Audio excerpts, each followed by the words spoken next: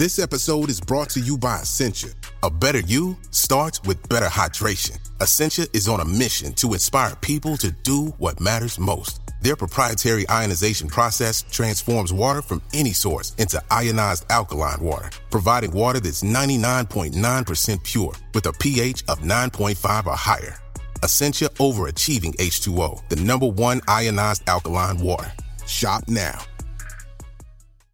Mom deserves the best, and there's no better place to shop for Mother's Day than Whole Foods Market. They're your destination for unbeatable savings, from premium gifts to show-stopping flowers and irresistible desserts. Start by saving 33% with Prime on all body care and candles. Then get a 15-stem bunch of tulips for just $9.99 each with Prime. Round out Mom's menu with festive rosé, irresistible berry chantilly cake, and more special treats. Come celebrate Mother's Day at Whole Foods Market.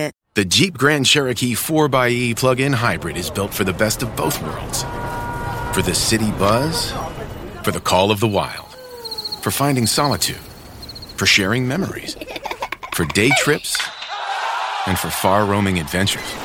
Because with gas and electric capability, the Jeep Grand Cherokee 4xE inspires you to explore more, to explore it all. Tap the banner to learn more. Jeep is a registered trademark of FCA US LLC. If you're thinking, I should go for a run today, but it looks like it could rain, Sierra says save on Epic rain jackets. If you're also thinking, but I can't go out in these beat-up old running shoes, Sierra says save on top brand running shoes. And if you're still thinking, but I'm also busy performing brain surgery, well then we say, you really should have led with that. Sierra, let's get moving to your local store, like now. Go! Welcome to Instant Genius, a bite-sized masterclass in podcast form. I'm Noah Leach, news editor at BBC Science Focus magazine.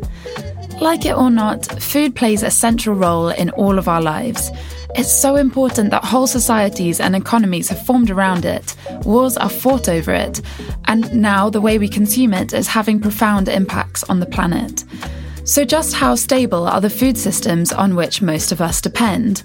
To talk about food security, I'm joined today by Professor Tim Benton, Research Director at Chatham House, who has been working on issues in food, ecology, biodiversity and sustainability for over 30 years. We humans depend on the Earth's natural resources for our very existence, so it's vital that we take as good care of them as we can. However, it's abundantly clear that the environment isn't in great shape at the moment. In this special 6-part series, we explore the different factors affecting the sustainability of our natural resources, investigate what their current state is, and discuss what we could be doing to take better care of them. Food is a fundamental part of everyone's lives, and there's so much we don't think about or know about when it comes to global food systems and how the food on our plate actually gets there. And many of us take that for granted, but many people across the world don't have that luxury at all. So, Professor Tim Benton, what does it actually mean to be food secure? Yeah, that's a very good question. Security, in this sense, means about having a secure supply of food. So, in reality, that means being able to eat when you're hungry, to be able to buy the food that you need. In the technical definition, it's about all people at all times having access to foods that can enhance their health, and they can therefore not be hungry and be fit and healthy throughout their lives and be able to live a fulfilled life and access the food that is culturally appropriate. So, obviously different people in different parts of the world have different needs for food. So there isn't a kind of a one-size-fits-all diet, but to be food secure means being able to eat when you're hungry, effectively. Just in the last year, we've seen how fragile our food systems can be when faced with various issues, such as human conflict, so sunflower production in Ukraine slowing down because of Russia's invasion, or vegetables like tomatoes and cucumbers being taken off the shelves earlier this year because of crop failure in the Mediterranean, or even the ongoing bird flu crisis taking eggs off the shelves. Are these issues actually on the rise, or are we just too used to having everything available all the time? Yes to both. So over the last 50 or 60 years, we have got increasingly a global food system, so that a lot of what we eat has a set of common ingredients that relate to a relatively small handful of crops that are grown in different places in the world. So starch from wheat and maize, sugar from sugarcane, largely from Latin America, vegetable oil, which is very often related to palm oil from Indonesia, Malaysia, all of those sorts of things. Chocolate, in the case of a chocolate biscuit, would come from the tropics. We've just got used to eating food that comes from very long and complex supply chains. And at the same time, because of wanting to eat food more cheaply, the whole food system has become more and more efficient. And by becoming efficient, it is also becoming more fragile for when shocks happen. And the third point of this is that as the world becomes more globally connected, and as we drive climate change so that its effects are becoming more feelable, more palpable, shocks to the supply chain through production or transport logistics or other things become much more frequent, and over time, looking ahead, they'll become more frequent and more severe. So our expectation that we will always be able to have the same food without any disruption to the whole system and the supply chains is, in the future is going to be much more tested than it has been in the last year. And, in the last 2022, 23, as you point out, we've had Ukraine, we've had climate impacts, we've had supply chain disruptions coming on the back of COVID, and new pests and diseases are the sorts of things that climate change is also going to make more likely because of their impacts on ecological processes and so on. So you can see all of these things coming together now in a way that they haven't 10 years ago or 20 years ago, where there was more redundancy, more buffering capacity within the food system as a whole, because it was less efficient. So efficiency in globalization and the globalization itself has led to a system that is quite fragile. And when things go wrong, we suddenly notice. Yeah, and as you mentioned there, one of those things that might go wrong is climate change. And a huge part of that is the increased likelihood of ever hotter and more frequent heat waves. So how much are they likely to damage our food supply, and to what extent? Yeah, well, it's interesting that you kind of pick up on heat waves. I mean, there are many ways that climate change can impact on our supply of food. On the production side, we've got increasing heat and drought, and those two things sometimes work together and sometimes work separately. So obviously, as droughts happen, crops find it difficult to grow, but also livestock can't forage because the forage is reduced, so it impacts on animals too. Heat will affect the ability of flowers to set seed or flower, and therefore whether or not they're productive. Heat can also stress animals outside or in barns. Intensive livestock systems are often inside these days, and in the middle of a 40-degree heat wave, they're not often air-conditioned, as you can imagine. But of course, floods can affect food production systems.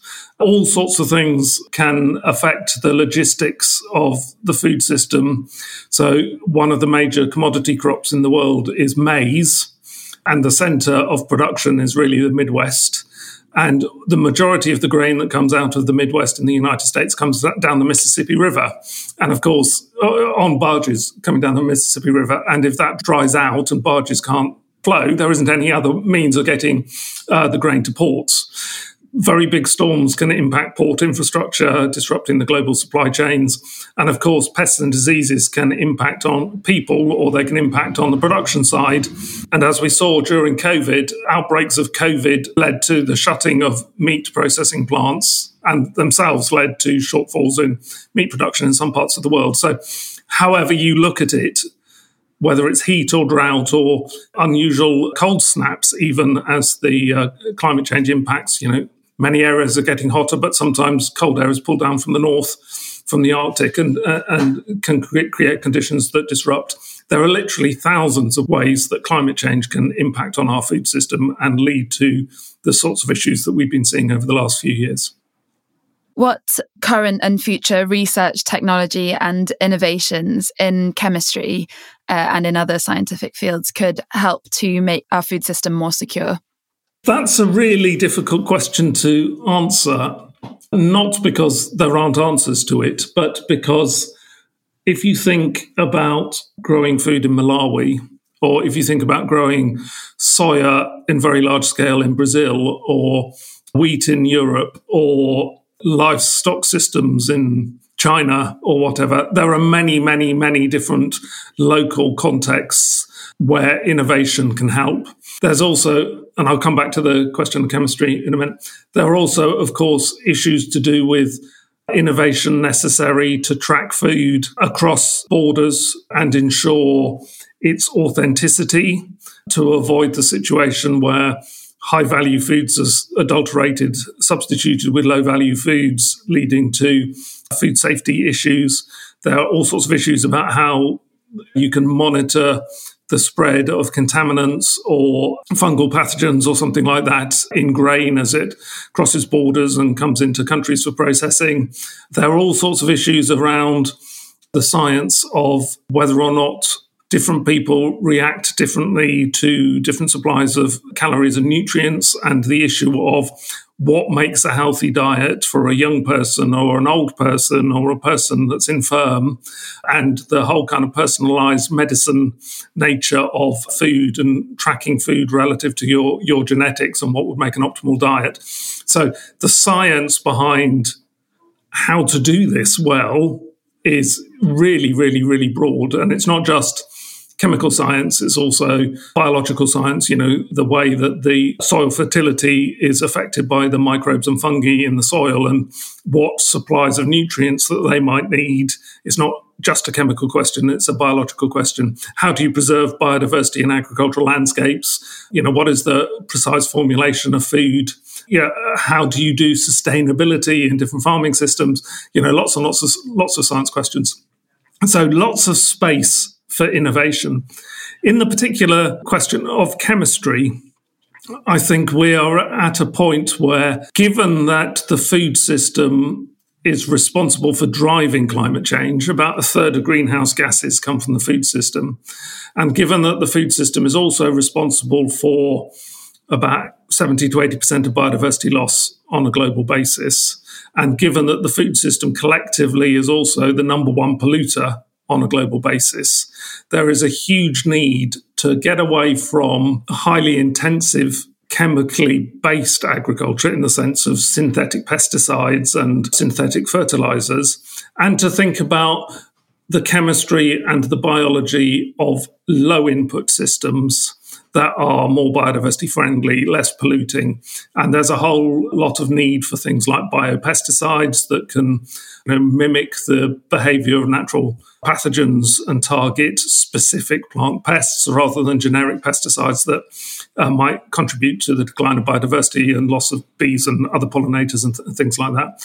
There's the need for thinking about how do you integrate plant production systems with the precise use of nutrients, and where do those nutrients come from as an alternative to the fossil fuel intensive nitrogen-based fertilizers that we typically use in excess at the moment. What does a low input system look like, and where would the chemistry of the nutrients, what would be the feedstock for that? Would it be human waste? Would it be biocompost? Would it be other forms of biomass? So there's a lot around the traditional uses of chemistry, particularly around pest control and fertilizer input. How do we get away from that into a new world where we've got organic in the sense that it's biodiversity friendly, it comes from natural sources, it's not fossil fuel based, and all the rest of that. And then the other kind of big issue, other than, how do you kind of monitor and evaluate the composition of foods to ensure their authenticity and safety. The other big issue, of course, is around waste. And certainly chemistry plays a very big role in thinking about, well, how do you prolong shelf life, or how do you come up with biodegradable packaging systems that are not plastic-based? coming from fossil fuels? How do you minimize waste in the food chain as a whole? Another day is here, and you're ready for it. What to wear? Check. Breakfast, lunch, and dinner? Check. Planning for what's next and how to save for it? That's where Bank of America can help. For your financial to-dos, Bank of America has experts ready to help get you closer to your goals. Get started at one of our local financial centers or 24/7 in our mobile banking app. Find a location near you at bankofamerica.com/talktous. What would you like the power to do? Mobile banking requires downloading the app and is only available for select devices. Message and data rates may apply. Bank of America N.A., member FDIC. Hey, it's Ryan Reynolds, and I'm here with Keith, co-star of my upcoming film, If, only in theaters May 17th. Do you want to tell people the big news? All right, I'll do it. Sign up now and you'll get unlimited for $15 a month and 6 months of Paramount Plus Essential Plan on us. MintMobile.com/switch. Upfront payment of $45 equivalent to $15 per month. Unlimited over 40 gigabytes per month. Face lower speeds. Videos at 480p. Active Mint customers by 531.24 get 6 months of Paramount Plus Essential Plan. Auto renews after 6 months. Offer ends May 31st, 2024. Separate Paramount Plus registration required. Terms and conditions apply if rated PG. How can we nurture and protect crops more sustainably than we have been doing? I would start off by asking a more generic question about what crops should we be growing. So at the moment, the global food system is based on too few crops. So something like 2/3 of the calories come from 8 major crops: wheat, rice, maize, palm oil, soya, sugar, barley, and potato. And if you think about most food that you would buy in some sort of packet in a supermarket that is ready for eating or microwavable for eating, it will be made up of some mixture of those major commodities. So the first question is, what should we be growing? And if everybody in the world were to eat 5 fruit and vegetables a day, we currently only grow about 1/3 of the amount that would be required. So looking ahead, you want to get to the point where we're diversifying our food system and growing more crops and a greater diversity of crops, and perhaps growing those crops at a smaller scale. So that's the first point. And then if you're growing crops in a more diverse way in a small scale, you've got scope for thinking about the science of what used to be traditional in agriculture, which is rotations, that you grow different crops at different seasons, and you would have one year where you're growing nitrogen-fixing crops, so beans or things like that, that actual clover, that put nitrogen in the ground. So part of the answer to your question is that by having rotations, we can use the biological and chemical processes that have evolved into plants and perhaps put them into different plants. And if we're also doing more mixed, smaller scale, more diverse farming systems, then incorporating some livestock within that rotational system so that they graze and then their manure can be used as an input to the system to avoid further fertilizer. And then you've got also the potential for using green waste within the system as a compost, which might be a cover crop that is there during the winter to protect the soil, and then you plough into the ground or harvest it and compost it and put it back on the ground for the next rotation that comes in. So there are many ways of thinking about the nutrient system and the nutrient recycling in different farming systems. And what about the pesticide side of things? Because obviously we've got crops that are being sprayed with things that kind of damage the very insects that are integral to kind of making them possible in the first place. So how do you see the sustainability of pesticides going forward? There are many ways, again, that this can be tackled. One is thinking about how you engineer the plants to be pest resistant. So can you enhance the genetics of the way that they get attacked or damaged by insects? Another way is thinking about the relationship between plants that are protective and plants that are attractive to pests. So again, thinking about the diversity of farming systems, certainly with small-scale agriculture in Africa, the Rothamsted Research in the United Kingdom developed something called push-pull agriculture, which is where you have dummy crops, in a sense, interspersed with the food crops that the pest could attack at will, and the pest preferred those to the plant crops. So you attract pests in, but decoy them with plants that are less important from a food production perspective. Then there is the potential for managing the natural enemies of pests within the farmland system. So in the UK, we have a problem with aphids on wheat, but those aphids in turn are parasitized by a number of very small wasps. Now, those wasps live in grassy margins and bits of paddock land and so on. And that over time, as we've become more specialized in having monocultural landscapes, wheat specialist landscapes, those areas where the pests live over winter have declined. So the natural enemies of the pests live over winter have declined. So we've got to the point where we've removed the natural control of the pests from the landscape. So finding ways to do that kind of ecological engineering of the landscape so that there's space for pests to work alongside any form of chemical control in integrated pest management, it's called. And then lastly, there is the issue of developing new biopesticides, which are based on the natural pathogens or other ways of circumventing the immune system of the pests, so that they are really, really specifically targeted on the pests, and then they don't get any kind of secondary insects that might be beneficial. So there are plenty of ways where you can think of which are not about producing traditional chemical pesticides, but nonetheless rely on understanding the biochemistry and chemistry of the systems. You talked before about the diversity of crops being really important for the future and not just having these monocultures. But are there any particularly good kind of species or particularly good food crops that we should be growing into the future? I know you mentioned beans as an important nitrogen fixer, or is that just totally the wrong way of thinking about things? Should we just be going for full diversity? The way I articulate things from a food systems perspective is that we need to tackle the challenge of food security. We need to tackle the challenge that too many people in the world don't have access to a healthy diet. That's in every country of the world. In the poorest countries of the world, people just don't have enough to eat and have micronutrient deficiencies. In countries like ours, people typically don't have a lack of calories, but have a lack of nutrition. So dietary-related ill health is associated with diets that are rich in fat and carbohydrates and other things and fast foods, etc. So that's one of the challenges. Then we got the challenge of biodiversity and how do we restore and protect biodiversity, because it's an important part of the resilience of our food system and the sustainability in the long term, natural pest control, pollinations, and so on.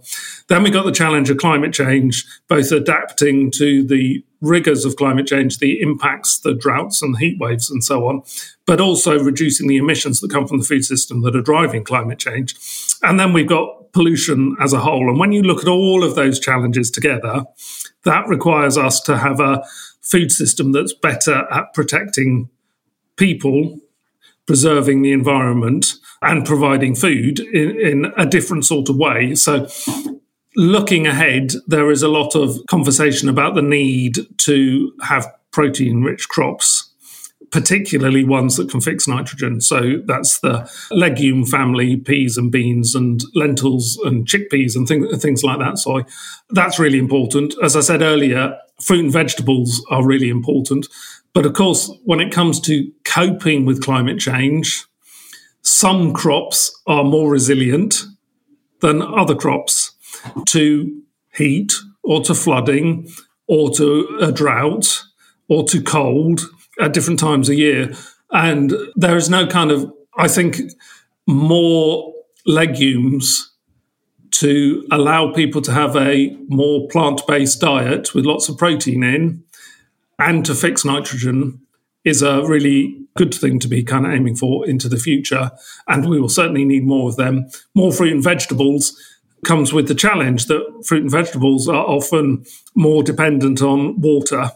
And so if you're in a droughty area, perhaps they're more difficult to grow than if you're in a area where there's rich in rainfall. So it does come down to what is appropriate for the place that we're thinking of.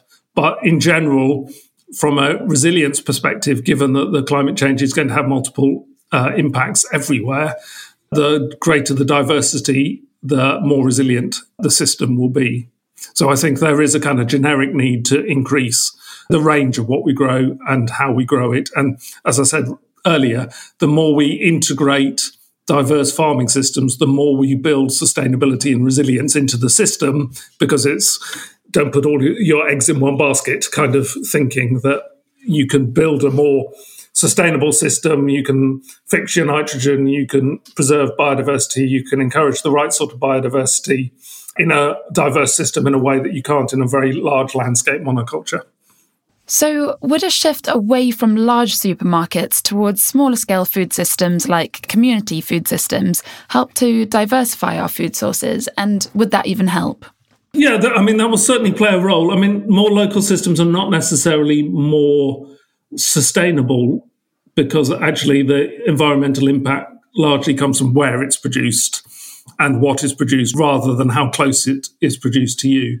I think the scale issue is important because, in a sense, we have designed this food system which is very specialised on a very few crops grown at very large scale in very different parts of the world, and these globalised, fragile, interconnected supply chains, that we're in the situation that because we've done that really, really, really efficiently, over the last 20, 30 years, it has become, the production of grain at such scale and volume has reduced its price. So it's become economically rational, both in many parts of the world, for people to buy food and waste it. It's become economically rational for people who are surrounded by snacky foods all the time to overeat.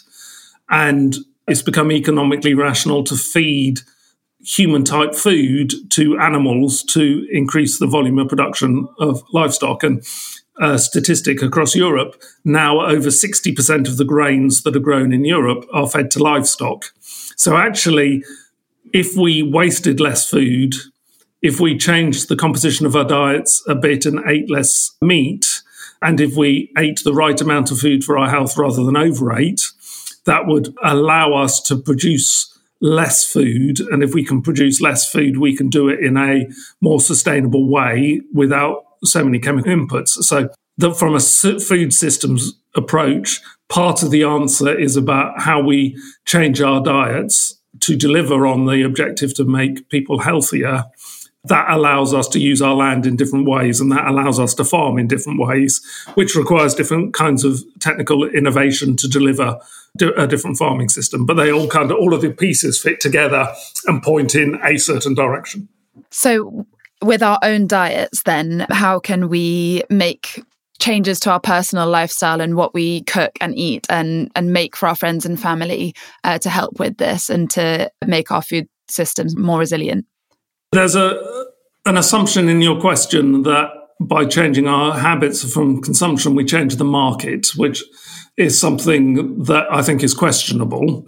The biggest agency I think we have in changing the food system is to encourage debate in politics about the food system. So instead of seeing people as consumers and using consumer power to change the system, seeing consumers as citizens and saying to government, no, we want to regulate better. We want the market to work better, to be more sustainable. So as a person, as a citizen, encourage family and friends to vote for politicians so they start competing to drive climate action and sustainability. As a consumer, from a health perspective and from a sustainability perspective, I think the advice points in a similar sort of way, that eating more fruit and vegetables, a more plant-based diet where meat is not something that you eat every day, eating more whole grains, eating less highly processed, highly packaged foods with all the plastic that comes with it and all the calories and salt and preservatives that are inside the food. All of those things act in a way as small agents of change to the system as a whole, but they're not as powerful probably in the long run as people voting for politicians to get the food system right. Could you also talk about what we can do in terms of changing our lifestyle when it comes to wasting what we've bought and what we don't eat? Absolutely. Any form of waste means that resources are going into producing it, resources are going into processing, packaging it, transporting it, and then resources are going into wasting it. And something like, and it depends on the place and it depends on the commodity, something like a third of food that is produced is wasted or lost throughout the food system. So anything that can be done to reduce that is a good thing. So that's using leftovers from meals at home. That's meal planning so that you don't just buy, or your parents don't buy a whole lot of food, put it in the fridge, go out for a couple of nights, come back on a Friday evening before the next delivery from the supermarket and empty out the fridge and find all sorts of slimy things in the back. You know, it's all of that, proper portion control, so you're eating the right amount of food, you're not buying twice as much food as you need, and so on. So there's lots of scope for thinking about how you do that. And then if you've got a garden, particularly vegetable waste uncooked, composting that and using that to fertilise your garden rather than buying peat from a garden centre to put on your roses or whatever it might be is another important thing. If about a third of the food in the world is wasted, and at the moment there are 900 million people who aren't getting enough food to eat, several billion who can't afford a healthy diet, the more we consume it, economically consume it, so buy it and waste it, and the more people at the other end of the food chain go hungry, then that is unethical, immoral, however you want to phrase it. That shows that the food system is not working. And if the emissions from food waste, you know, this is an old stat now and probably needs updating, but if the emissions from food waste were a country, they would be second or third in the list of all countries, polluting countries from a global greenhouse gas perspective. And so the scale of the issue, whether it's in the UK or globally, is absolutely huge. And, you know, the natural environment is so precious and so many people are not having access to the right amounts of food. There is something seriously wrong with the food system where it is so easy to waste food, and all of those resources and all of those impacts have then gone to waste, literally. And so we have seen in recent years the rise of growing technologies that can help to reduce the need for land conversion. So things like hydroponics and vertical farming, and also kind of innovations in plant-based meats, if you can call them that. So what current research coming up in the future are you excited about that you think that could make a difference? Well, there's a lot. It's difficult looking ahead, and this has been true through the history of innovation, to say what will be the most exciting innovation if it's adopted at scale. But certainly alternative proteins, as the kind of generic name is, whether it's lab-grown meat or whether it's industrial, biotechnologically grown meat, such as things like corn or other artificial meats that are effectively made through industrial processes, or whether it is plant-based proteins which are repurposed as meat-like analogues. All of those, I think, are important, perhaps, especially in the short term, in helping people eat less meat and go towards more plant-based diets. I really like vertical farming and local food production systems because, in a way, not that they will solve the food security needs of the world, in the way if people see food being grown locally, it helps them to think about the resources that go into it and respect the food for the resources that have gone into it, because the price that we pay for food is often less than the total cost when you build in the environmental costs and the healthcare costs and all the rest of that. So food waste, I think, is related to many urban dwellers getting divorced from production of food. So anything that stimulates food growing in the local environment, I think, you know, if you have an urban vertical farm and people go in and pick their own lettuce or something, they're much less likely to put it in a fridge and throw it away later. Just like having an allotment or vegetable garden of your own. If you've slaved over your carrots, even if you have a glut of carrots, you tend to find ways of eating your carrots rather than throwing them away. So there's lots in that. And then, of course, huge amounts of thinking about some of the things we talked about earlier, the science rotations, what crops should we grow, how can we make them climate and pest resilient, how can we reduce the emissions from agriculture in the narrow sense and also the broad sense. In the narrow sense, per crop, but also from the system as a whole. What can we do about issues around food authenticity and using new ways of tracking food across supply chains? How can we build a system that is resilient to the shocks? How can we conserve water within farming systems, including within soils? How can we build up soil fertility? There's just so many things. The use of robotics to pick fruit and vegetables, robotics to ensure that, small autonomous vehicles that have a laser instead of a pesticide and with a camera go around recognizing weeds and zapping them with a laser to kill them rather than zapping them with a pesticide. There's just so much that's exciting in the space, let alone thinking about food formulation and 3D printing of food and, different ways of delivering food to people and the personalization of diets according to your genetics and what makes a healthy diet for somebody who's old and overweight versus somebody who's young and growing, all of those sorts of things around the jazz of food production. There's just so much. You've been listening to Professor Tim Benton telling us about the future of food security. Thank you for listening to this episode of Instant Genius, brought to you by the team behind BBC Science Focus magazine. Buy the latest issue of Science Focus in store or visit us at sciencefocus.com.